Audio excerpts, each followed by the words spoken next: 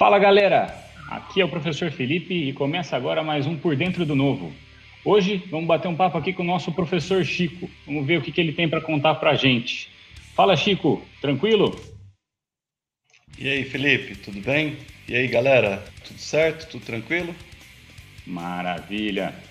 Chico, muito obrigado de você fazer parte aqui do Por Dentro do Novo. Obrigado por ter aceitado o convite. Vamos bater um papo aí com essa galera. Você me passou aqui uns dados que eu achei muito bacana para a gente poder falar com eles aí.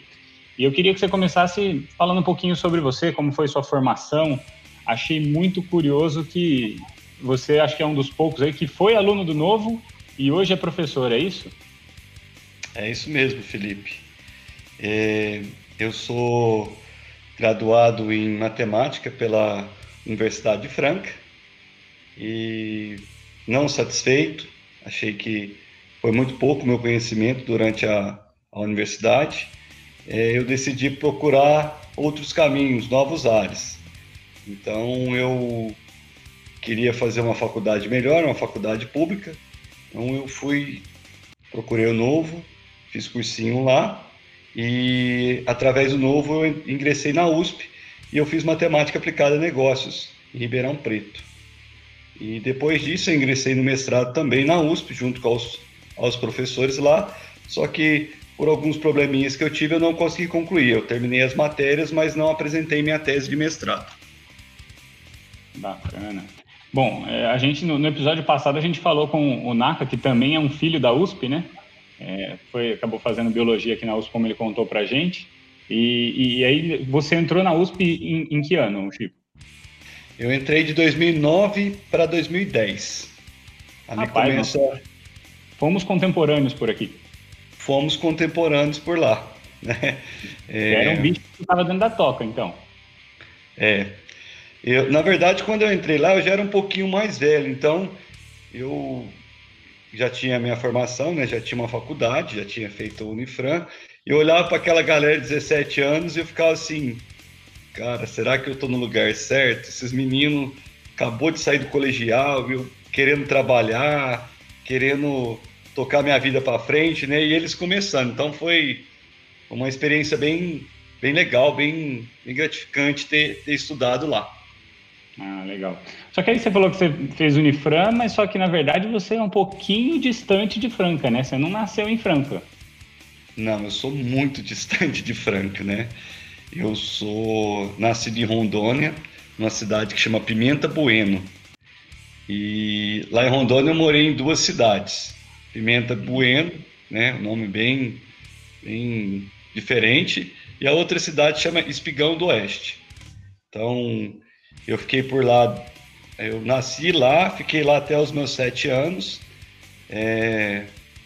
Tinha uma vida realmente muito boa lá, era muito gostoso morar lá, assim, a parte que eu me lembro de lá, né? Só que meu pai teve uma doença, né? Meu pai, infelizmente, ele contraiu hepatite B, a hepatite B dele virou cirrose e os médicos de lá mandaram ele embora.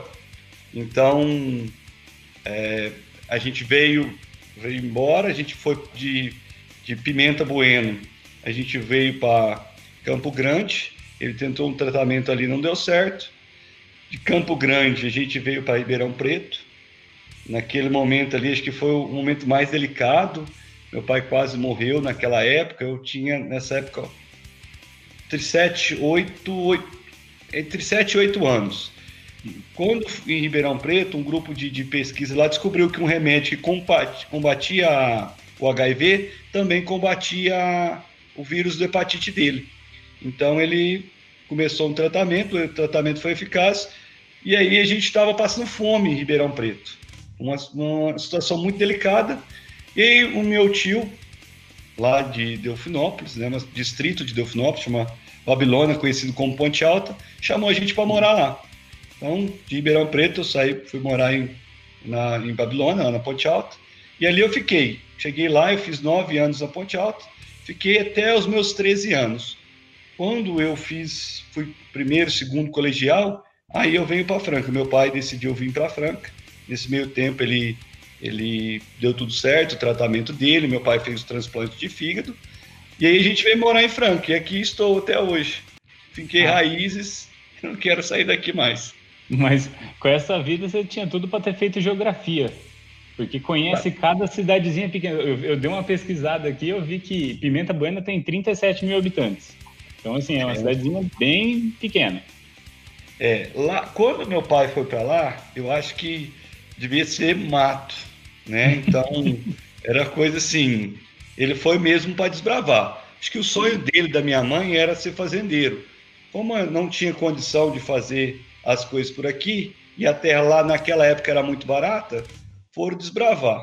Então, assim, o pouco que eu me lembro era meio que aquelas cidades de Velho Oeste mesmo, ruas não asfaltadas, cidadezinhas assim, bem simples, mas sim muito rica de cultura, porque grande maioria do pessoal que morava lá vinha todo mundo de fora. Então era gente do Sul, gente do Paraná, gente aqui de São Paulo, que ia tentar uma vida nova lá.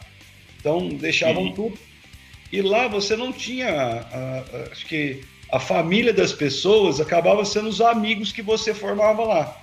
Então era bem diferente de você estar próximo à sua família aqui. Você fazia uma nova família e era muito acolhedor, era uma coisa assim, bem acolhedor.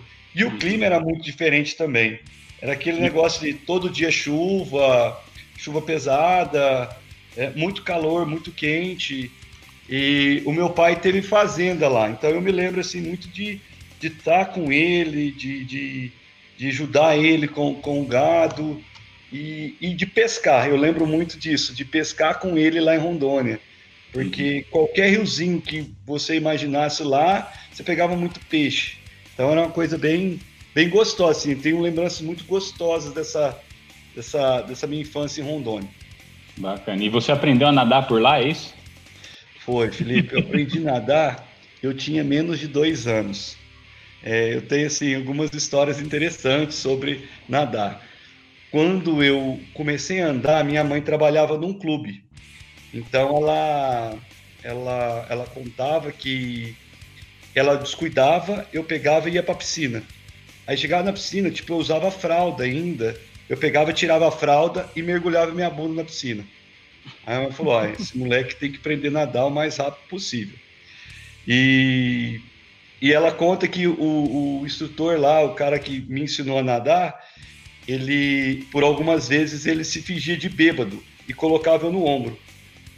E aí ele ia indo e ele caia na parte mais funda, aquelas piscinas grandes, né, de 50 metros, caia na parte funda, aí o povo já saía tudo correndo para querer mergulhar na piscina para me salvar, e eu já saía nadando, então o pessoal ficava tudo assim, impressionado. E eu tenho uma história muito bacana, Felipe, que é quando eu nadei com os índios lá em Rondônia. Uhum. Então, o meu pai sempre ele era ele era fazendeiro e ele trabalhava numa empresa de madeira. Então, um dia ele foi comprar madeira de alguns índios lá. Então, a madeira estava na região dos índios e eles vendiam aquela madeira quando podia ser vendida. E eu sei que a caminhonete do meu pai estragou. E então ficou eu, minha mãe e meu pai ali na aldeia. E a minha mãe estava com muito medo, porque eles falavam que os índios pegavam as mulheres brancas. Então ela estava com muito medo. E eu era assim, eu era muito pequeno, Felipe. Eu tinha entre 2 e 3 anos. Uhum. E eu queria nadar no rio. O rio passava do lado da aldeia, um rio muito fundo, muito. E eu queria nadar. E os índios, eles já nascem sabendo nadar. Então a minha mãe descuidava, eu estava indo lá no rio querendo nadar, e ela, esse moleque vai morrer afogado, esse moleque vai morrer afogado. Aí teve uma hora que ela se irritou, ela pegou, os índios tudo olhando para ela me levou até a água na cintura, falou assim: você quer nadar? Eu falei assim: quero. Ela me catou e me afundou na água. Deixou eu beber um pouquinho de água, eu voltei. Você quer nadar? Quero. Soltou de novo, bati a mão, não conseguia nadar, voltou. Você quer nadar? Pela terceira vez eu falei assim: não, quero. Aí ela pegou, me deixou afundar, eu bebi um pouquinho de água, levantou: você quer nadar? Eu fico imaginando a cabeça dos índios, o que passava vendo essa cena. Ela falava que os índios ficaram com tudo olhando ela, parado. O que essa mulher tá arrumando com esse moleque, né? Esse moleque Mas você não terrível. chegou a ter vivência com alguma tribo específica? Foi só assim, proximidade nesse caso. Não teve, você não chegou a fazer amizades em aldeias indígenas? Não, assim, não que eu me lembre. Assim, a gente sempre estava em contato, porque lá os índios, muitas aldeias, eu lembro assim muito do meu pai falar muito sobre a FUNAI, mas assim, contato realmente com alguma aldeia, não me lembro. Entendi. Ele, meu pai e minha mãe, sim, eles tiveram bastante contato com os índios. Entendi. E como que foi aí quando você já estava aqui, né? Então, né? Porque eu fico imaginando, para a gente que eu, pelo menos, sempre estive morando em São Paulo, né? No estado de São Paulo.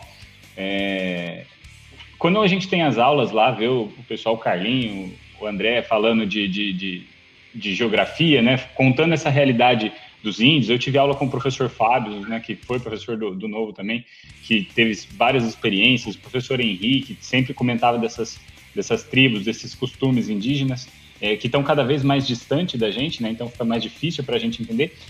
Como que foi para você quando você chegou aqui e teve aula de assuntos que remetiam, né, à região, seja de Rondônia ou seja dessas experiências indígenas que você chegou a presenciar um pouco mais próximo do que os demais da sua sala? Como que foi essa experiência, assim? O que era a sensação que você tinha? Olha, Felipe, a gente sempre, quando a gente olha para uma aula, a gente vê aquele mundo distante, né? Assim, pensar, nossa, o pessoal mora na tribo, todo mundo praticamente nu, é aquela coisa assim de pouco contato com o homem branco. Eu me lembro de andar na rua e ver índios andando, como a gente anda, tudo bem vestido. Então, assim, eu acho assim que a gente tem aquela ideia do índio dentro da floresta, preso, e assim, e ter uma parte indígena, como essa que a gente conviveu, que tem contato, que vive essas experiências, que tem contato com a tecnologia, só que assim, eles evitam, né? Evitam. Uhum. Foi assim, era como se eu voltasse. Quando eu ouvi o Carlinho falando, o pessoal, o Giovanni, falando sobre os povos, era como se eu voltasse a Rondônia e me visse lá, criancinha, olhando aqueles índios passando. Então, era bem nostálgico falar sobre aqueles povos indígenas. E no meio disso tudo, por que a matemática? O que te levou para a matemática, Chico? Cara, eu sempre gostei de matemática. Eu acho que eu tive um bom ensino fundamental. Eu estudei antigamente não era sexto ou nono ano, né? A gente tinha da quinta à oitava série. E eu estudei numa escola muito boa em São João Batista do Glória, que é uma cidade próxima a Passos. E eu me lembro assim de aprender as coisas sozinho. Então, a professora às vezes ia começar a fazer uma tarefa e eu, assim, aquilo era tão natural e eu ia automaticamente eu ia fazendo. Eu lembro de equação do primeiro grau. Ninguém me ensinou a fazer uma equação do primeiro grau. Eu olhei na lousa e falei assim, eu tenho que achar o valor de x. Então, automaticamente, a minha cabeça quase que como um algoritmo fazia as coisas e aparecia o valor de x. Isso não foi uma professora. Apesar de ter tido ótimos professores, eu conseguia fazer isso sozinho. Então, quando eu estava no segundo colegial e eu queria decidir o que eu iria fazer, eu sabia que teria que ser alguma coisa relacionada a exatas, mas eu ainda não sabia o que seria. Então, eu pensava muito em engenharia, mas teria que ser algo que envolvesse a matemática, porque era algo que eu gostava muito, né? Tinha aquela facilidade, parecia que era como um dom, né? De você pegar e falar, não, é isso aqui. Mas eu não sabia que eu gostaria de fazer a matemática em si. Então eu lembro que eu estava no segundo colegial e eu participava de uma sala, porque eu saí de Minas e vim para Franca.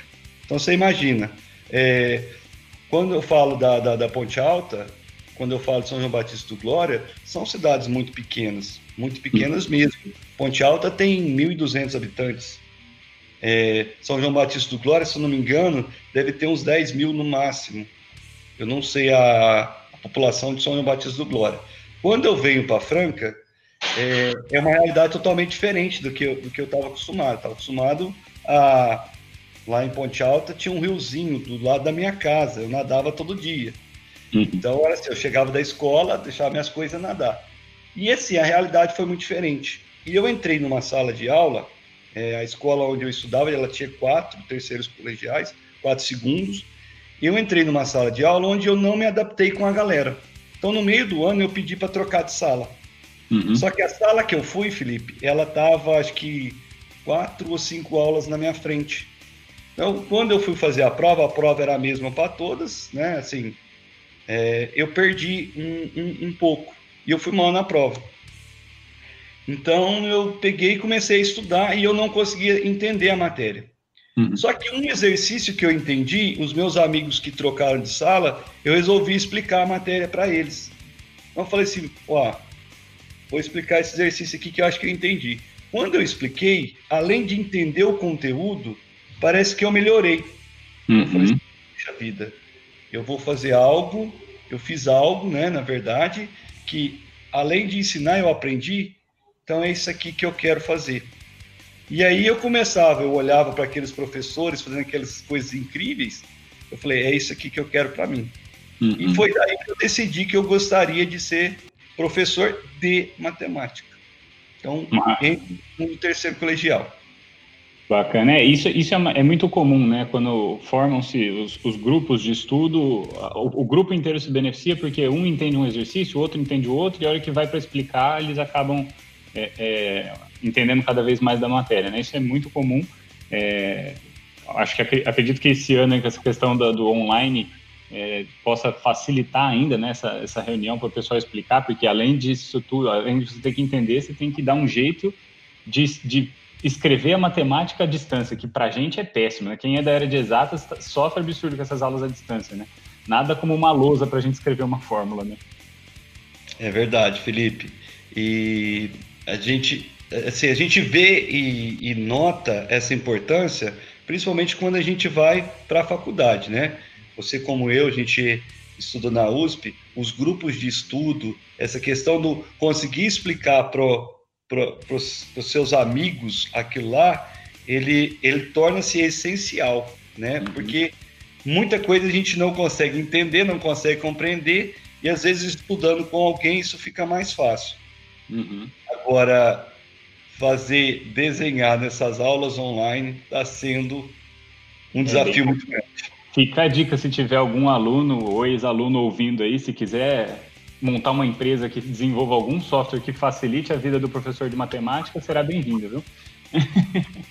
É uma coisa que o pessoal, né, às vezes não tem noção, eu pelo menos falo pela USP aqui, pelas aulas que tive na física, a gente fica muito mal acostumado quando faz uma boa escola, né, como o caso do Novo e outras, não excluo as outras também, com professores que dão uma aula excelente, né? Muito provavelmente quando você chegar na USP, os professores são tão bons quanto, mas a aula deles com certeza é abaixo do que as aulas que a gente tem no ensino médio, né? Isso é uma coisa que se você não se adapta logo no primeiro semestre ali, você sofre pro resto da faculdade. Então é onde você percebe que você precisa ser autossuficiente ali e recorrer aos seus amigos para essas explicações e formar esses grupos o quanto antes, né? Esses grupos de estudo, porque eu acredito que você teve isso também, de professor de chegar e falar assim, olha, na prova vai cair o capítulo tal, estudem, se tiver dúvida, fala comigo. Então, não tinha aquela aula explicada, aquele conceito, o caminho mostrado para você estudar, né? É você que aprendia ferro e fogo mesmo, né? Várias e várias vezes tive esse problema. Eu falo assim, eu sou cria do Novo, né? Eu estudei no Novo, eu tenho muito orgulho de ter feito parte, de ser aluno e virar professor, né? Isso é algo que é muito gratificante, só que assim, os professores, nós professores hoje, eu vejo que a gente deixa os meninos mal acostumados, porque é isso que você falou. Eu lembro de ter um professor, uma matéria na FEA, que o cara chegou para a gente e falou assim, gente, ó, eu vou usar esse livro, a gente vai ter prova dia tal, eu estou indo para um congresso. Eu não sei se eu volto no próximo mês. Vocês podem estudar e eu vou dar uma notícia boa para vocês. O livro que eu estou indicando não está em inglês, tá? Ele já tem tradução em português. Tem um aluno meu orientando de mestrado, se vocês tiverem alguma dúvida, pode procurar ele. Caso contrário, a prova dia tal, se virem. E foi embora. Se você não aprende a estudar, a se unir com os colegas, a fazer esses grupos de estudo, é muito difícil. Torna-se...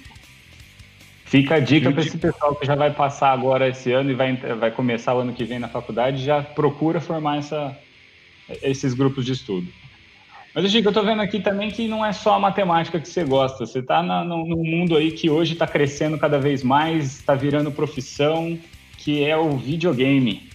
Fala aí, qual que é a sua relação com o videogame? Felipe, é uma coisa assim, tirando o futebol aos finais de semana, que eu adoro descer o pé no Carlinhos, eu adoro jogar videogame. E eu tenho uma ligação assim, né? Eu comecei assim, eu lembro que o primeiro videogame que eu joguei, acho que foi o Atari. Eu tenho uma vaga lembrança, assim, lá em Rondônia, de ter jogado no Atari, mas assim, a paixão da minha vida foi o Super Nintendo.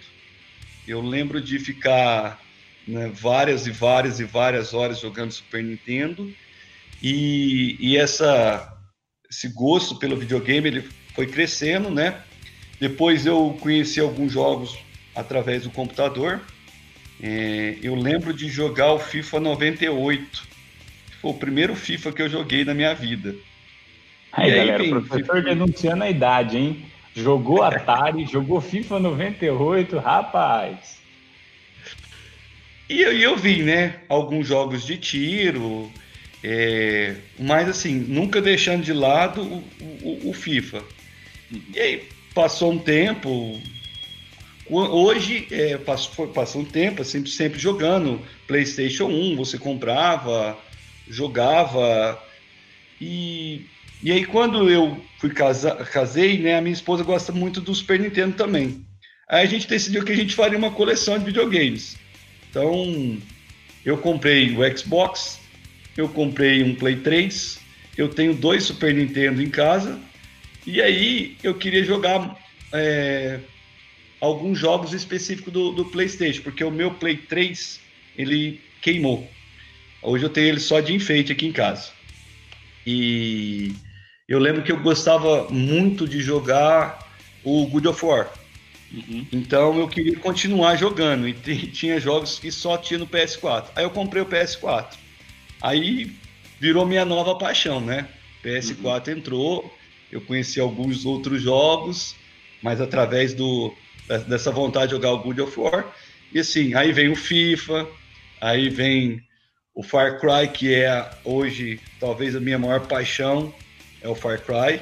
Uhum. E eu, sim, sobra um tempinho entre a aula, os meus estudos, meu filho e minha esposa, aí eu vou jogar videogame.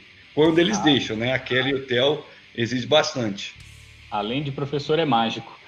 Para arrumar tempo. Tem que ser. Mas acordo de madrugada, jogo um pouquinho. Às vezes, quando os dois vão dormir, eu jogo. Tem que procurar um tempinho, senão não joga. Só nessa fala você já levantou 2 guerras aqui que a gente vai promover a pesquisa no nosso Instagram aí, não é possível. Primeiro, FIFA ou PES? Sem sombra de dúvidas, o FIFA. Rapaz, eu não consigo entender quem ainda gosta do PES. Eu confesso que no PlayStation eu jogava o PES, né? Porque era o antigo Winning Eleven aí, eu gostava mais. Acho que no PlayStation ele chegou a superar um pouquinho o FIFA.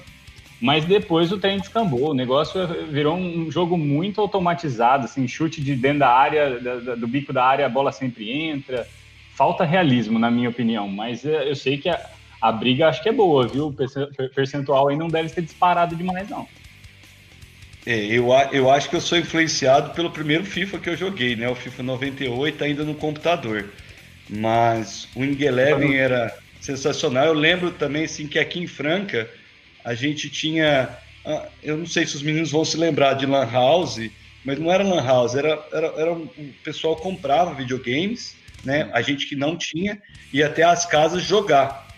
Eu não sei se você chegou a fazer isso em Ribeirão, Felipe. Então aqui tinha muito isso. A hora.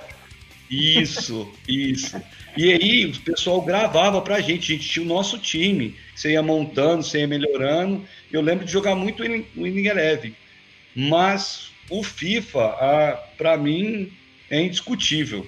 Não tem como. Eu acho que o PES parou um pouquinho no tempo nessa realidade que você falou. Às vezes fica muito fácil, né? O FIFA não. Cada ano que passa, cada FIFA que você compra, se você pegar esses últimos anos, o 14 pro 18 tem uma diferença muito grande. Do 18 pro 20 já tem. Eu ainda não joguei o 21.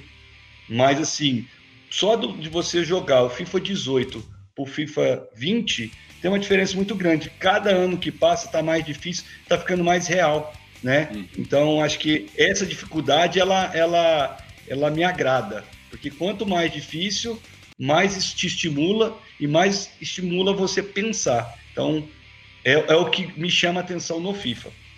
Uma coisa que eu percebo, eu acho que algumas pessoas, elas tendem a ir mais pro Pro Evolution, né, pro PES, por causa disso, realmente. O FIFA, ele tem exigido muito, né, ele tem ficado um jogo muito difícil de ser controlado. Muitas vezes ele passa de diversão a raiva, né, você começa a ficar com raiva dos bots aí, jogando contra a máquina é praticamente impossível, porque você coloca no nível mais difícil, ele parece que o jogo rouba a favor da máquina mesmo.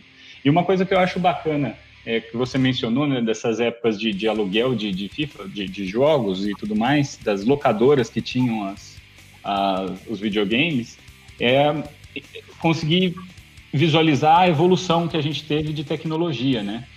Antigamente, essas unidades, elas promoviam os jogos de cooperação local, né? Então, era você jogando com algum amigo. Então, tinha muito jogo de tela dividida, Top Gear, entre outros, aí, Contra, né? Que eram jogos que você jogava numa mesma tela. E hoje em dia, por conta da internet, de ter uma facilidade das conexões aí, os jogos estão vindo cada vez menos com a cooperação local. Então eu lembro que não muito tempo atrás, né, na época do Modern Warfare 3, do Call of Duty, que é um jogo que hoje eu jogo bastante, quem quiser me adicionar lá, FW Grilo no jogo, fica à vontade, a gente pode jogar online. Tem tido cada vez menos. Então, assim, o Warfare 3, você tinha modo campanha, que era tela dividida, e eu jogava com um amigo do lado, então você ia discutindo, né? E hoje está cada vez mais restrito ao jogo online, né? Eu particularmente acho isso muito ruim. Eu falo assim, talvez os meninos não vão ter isso. A gente queria, por exemplo, Felipe, fazer um campeonato de futebol. Eu lembro disso quando eu jogava o International Superstar Soccer no Deluxe, no Super Nintendo. Então, o que a gente fazia? A gente ia para casa do meu primo, a gente pegava, Felipe, e sorteava. Eu vou jogar, porque lá era o que a gente jogava era só seleções, cada um escolhia a sua seleção, a gente fazia sorteio no pote, assim, colocava o nome no papelzinho, tirava no pote, e ali ia fazendo os confrontos. Quem perdia estava fora. Então a gente pegava, não tinha dinheiro, a gente não tinha dinheiro para... Então, por exemplo, aquele que ganhasse tomava mais refrigerante, comia mais pipoca. Então, isso era muito legal, porque a gente estava junto. Sim. Hoje, por exemplo, vamos falar assim, que eu quero jogar com você. Aí eu falo assim, Felipe, tô entrando aqui, você tá na sua casa, a gente pode até ter uma interação, mas é uma coisa assim, vai ali, pega esse cara. Só que assim, não tem aquela interação da galera junto. Eu sei que assim, o momento que a gente está vivendo não é para a gente estar reunido, mas eu falo assim, essa questão de estar junto com o pessoal, de bater papo com o pessoal, isso, os jogos online, ele tira um pouquinho, porque você não reúne mais a galera para fazer isso. E a evolução, né? A evolução, se você pegar o primeiro, o International, para o FIFA ou para o PES, mesmo o PES, a qualidade é absurdo, né? Uhum. Você sai de um male-male, um 3Dzinho ali, um começo de um 3D, pro jeito que tá hoje, é absurdo. Eu falo assim, parece que eu tô dentro do jogo. Esse é o último jogo que eu comprei do FIFA. Você entra, você parece que você tá entrando na Champions. Você tá entrando junto com os caras ali. Então, é surreal. E eu lembro quando só saiu o PlayStation 1. Do Far Cry, que são jogos de terceira pessoa, onde você entra, eles criam uma história, né? E eu acho que quando você joga sozinho, isso aí, cara, é absurdo. Eu não imaginava isso. Se alguém me contasse isso quando eu tinha 15 anos, eu não ia acreditar. Essa evolução tecnológica, como você faz, o que você faz, eu acho surpreendente. Eu lembro que no PlayStation 2, quando saiu pela primeira vez que a torcida ia se mexer, nossa, era absurdo de gráfico. Hoje você olha e fala assim, nossa, que estranho. Ô, Chico, aí eu trouxe alguns dados aqui, né, só para a galera ter uma noção, né, os jogos mais vendidos da história ainda existem jogos da Nintendo. E isso é uma coisa que me leva a pensar um pouquinho de como que as coisas, para que caminho que a gente vai seguir, né? Porque quando a gente fala aí no pessoal que está decidindo a faculdade que vai fazer e tudo mais, e gosta do videogame, pode pensar em algo que seja paralelo a isso, né? Então, só para a gente ter uma noção aqui, o quarto jogo mais vendido da história é o Wii Sports, que é da Nintendo. O segundo é o Tetris, por incrível que pareça, um jogo de 1984. E aí a gente tem dados, sei lá, como Super Mario, que vendeu 20 milhões de cópias, o Donkey Kong, que vendeu 9 milhões de cópias, e o primeiro colocado, que é, em termos gráficos, algo muito precário, digamos assim, que é o Minecraft. Então, o Minecraft, que é aí o Lego da nova geração, pode dar um pouquinho de que, às vezes, o que a galera está buscando não é esse realismo total, né?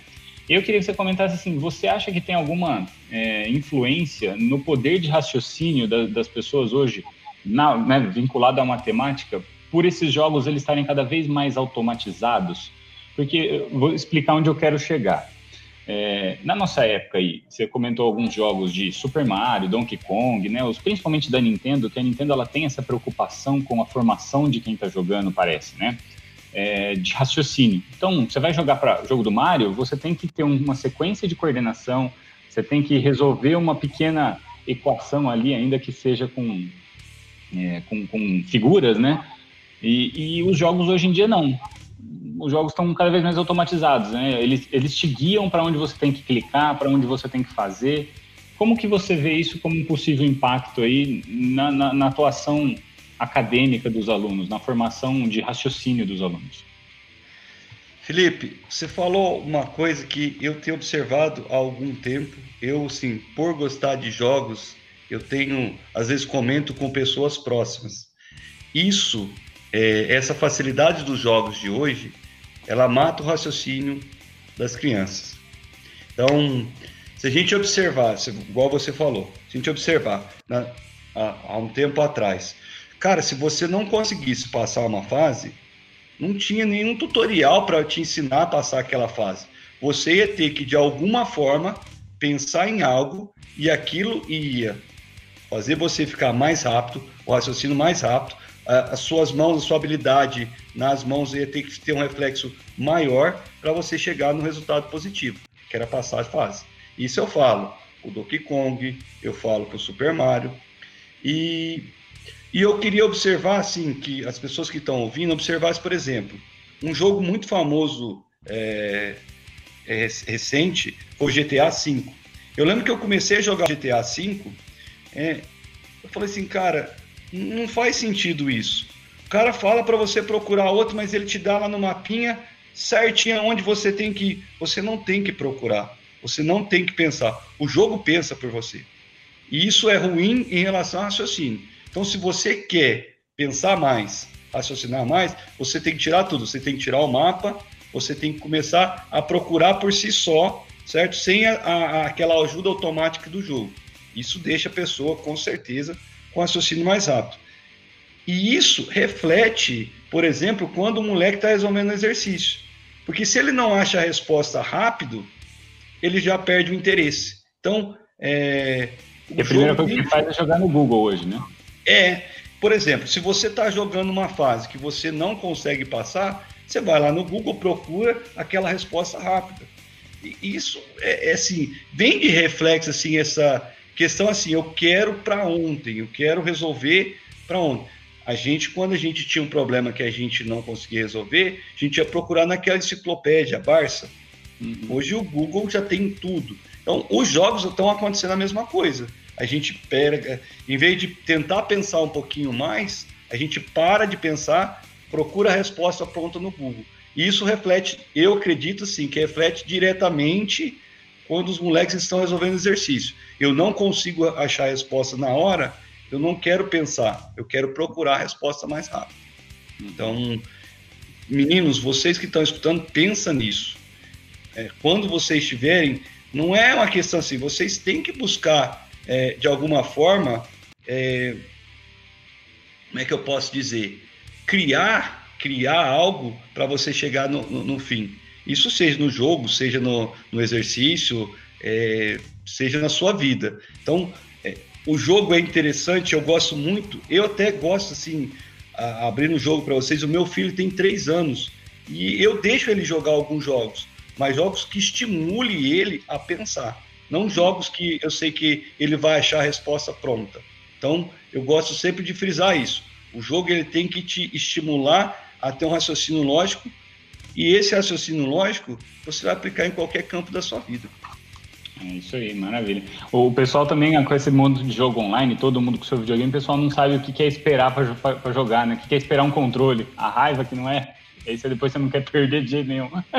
E quando a gente tinha irmão mais novo, né? No caso dos irmãos mais novos, não queria deixar o moleque jogar, você estava jogando contra a máquina, que a gente falava, né? Jogar contra a máquina, tirava o controle dele lá para fingir que ele estava jogando, e aí você jogava à vontade e deixava o moleque lá, só mexendo no controle. Isso aí. Chico, vamos caminhando aqui para o nosso final. Eu agradeço, acho que dá para a gente pegar só um jogo aqui e falar. Se o pessoal tiver aí, essa garotada, os meninos aí tiverem afim, vamos organizar um campeonatinho online, seja de um jogo qualquer, ou então, assim que a gente tiver condições seguras de retornar, organizar lá no Novo Colégio um campeonato. Vamos selecionar o jogo aí, vamos tentar definir aí qual que é o melhor aí, se é o FIFA, se é o PES, se é o PlayStation, se é o Xbox. Vamos deixar essa garotada escolher. Pessoal, se vocês curtiram esse podcast, compartilhem, indiquem para os seus amigos, colegas. Chico, mostra para o pessoal da sua época, vamos ver o que eles têm a comentar aqui com a gente. Quem tiver qualquer sugestão de falar de algum jogo específico, a gente chama o Chico aqui de volta, vamos ver se ele é tudo isso que ele fala nos jogos mesmo. Vamos fazer um campeonato de Super Nintendo aí, ver quem que atinge melhor. Tá certo? Chico, obrigado por você ter participado, muito obrigado mesmo. Espero que a gente possa voltar aqui e falar de outros assuntos também. Eu deixo aí um espacinho para você mandar o seu recado para os alunos que estão chegando nesse final de ano aí, que vão ter os vestibulares. Então, fica com a palavra para você aí. Muito obrigado. Felipe, eu que agradeço por estar falando de assuntos assim, né, extra acadêmicos. Acho que é sempre bom. Muito legal falar sobre videogame, um pouquinho do meu passado aí, né, do que eu vivi. E meninos, queria desejar muito sucesso para vocês nessas provas. Eu sei que foi um ano difícil e eu considero vocês vencedores, porque não foi fácil. Não foi fácil para mim, não foi fácil para o Felipe, não foi fácil para os professores, mas a gente sabe que para vocês foi mais difícil, porque a gente não estava ali próximo, às vezes para te dar um abraço, para falar que vai dar tudo certo. Parece que quando a gente fala isso online não é a mesma coisa. Mas a gente está aqui na torcida e vai dar tudo certo. Se cuidem, não deixem de se cuidar, tá? E sucesso aí nessa jornada, nesse começo de jornada, né, agora, que são os vestibulares. Eu me lembro, tá, Felipe, em 2009, quando eu fui aluno do Novo, de passar por tudo isso. E assim, galera, é tranquilo, vai lá, faz sua prova, bota o que você conhece no papel ali e tamo junto. Felipe, só por último aí, se o Carlinho quiser, tá, fazer um joguinho contra mim, um X1, tá desafiado aí o professor Carlinhos, porque no futebol ele sempre apanha. Agora eu quero ver se no videogame ele consegue ganhar de mim. Eita, tá lançado o desafio então, Carlinhos. Segura essa aí. Valeu, galera. Tchau.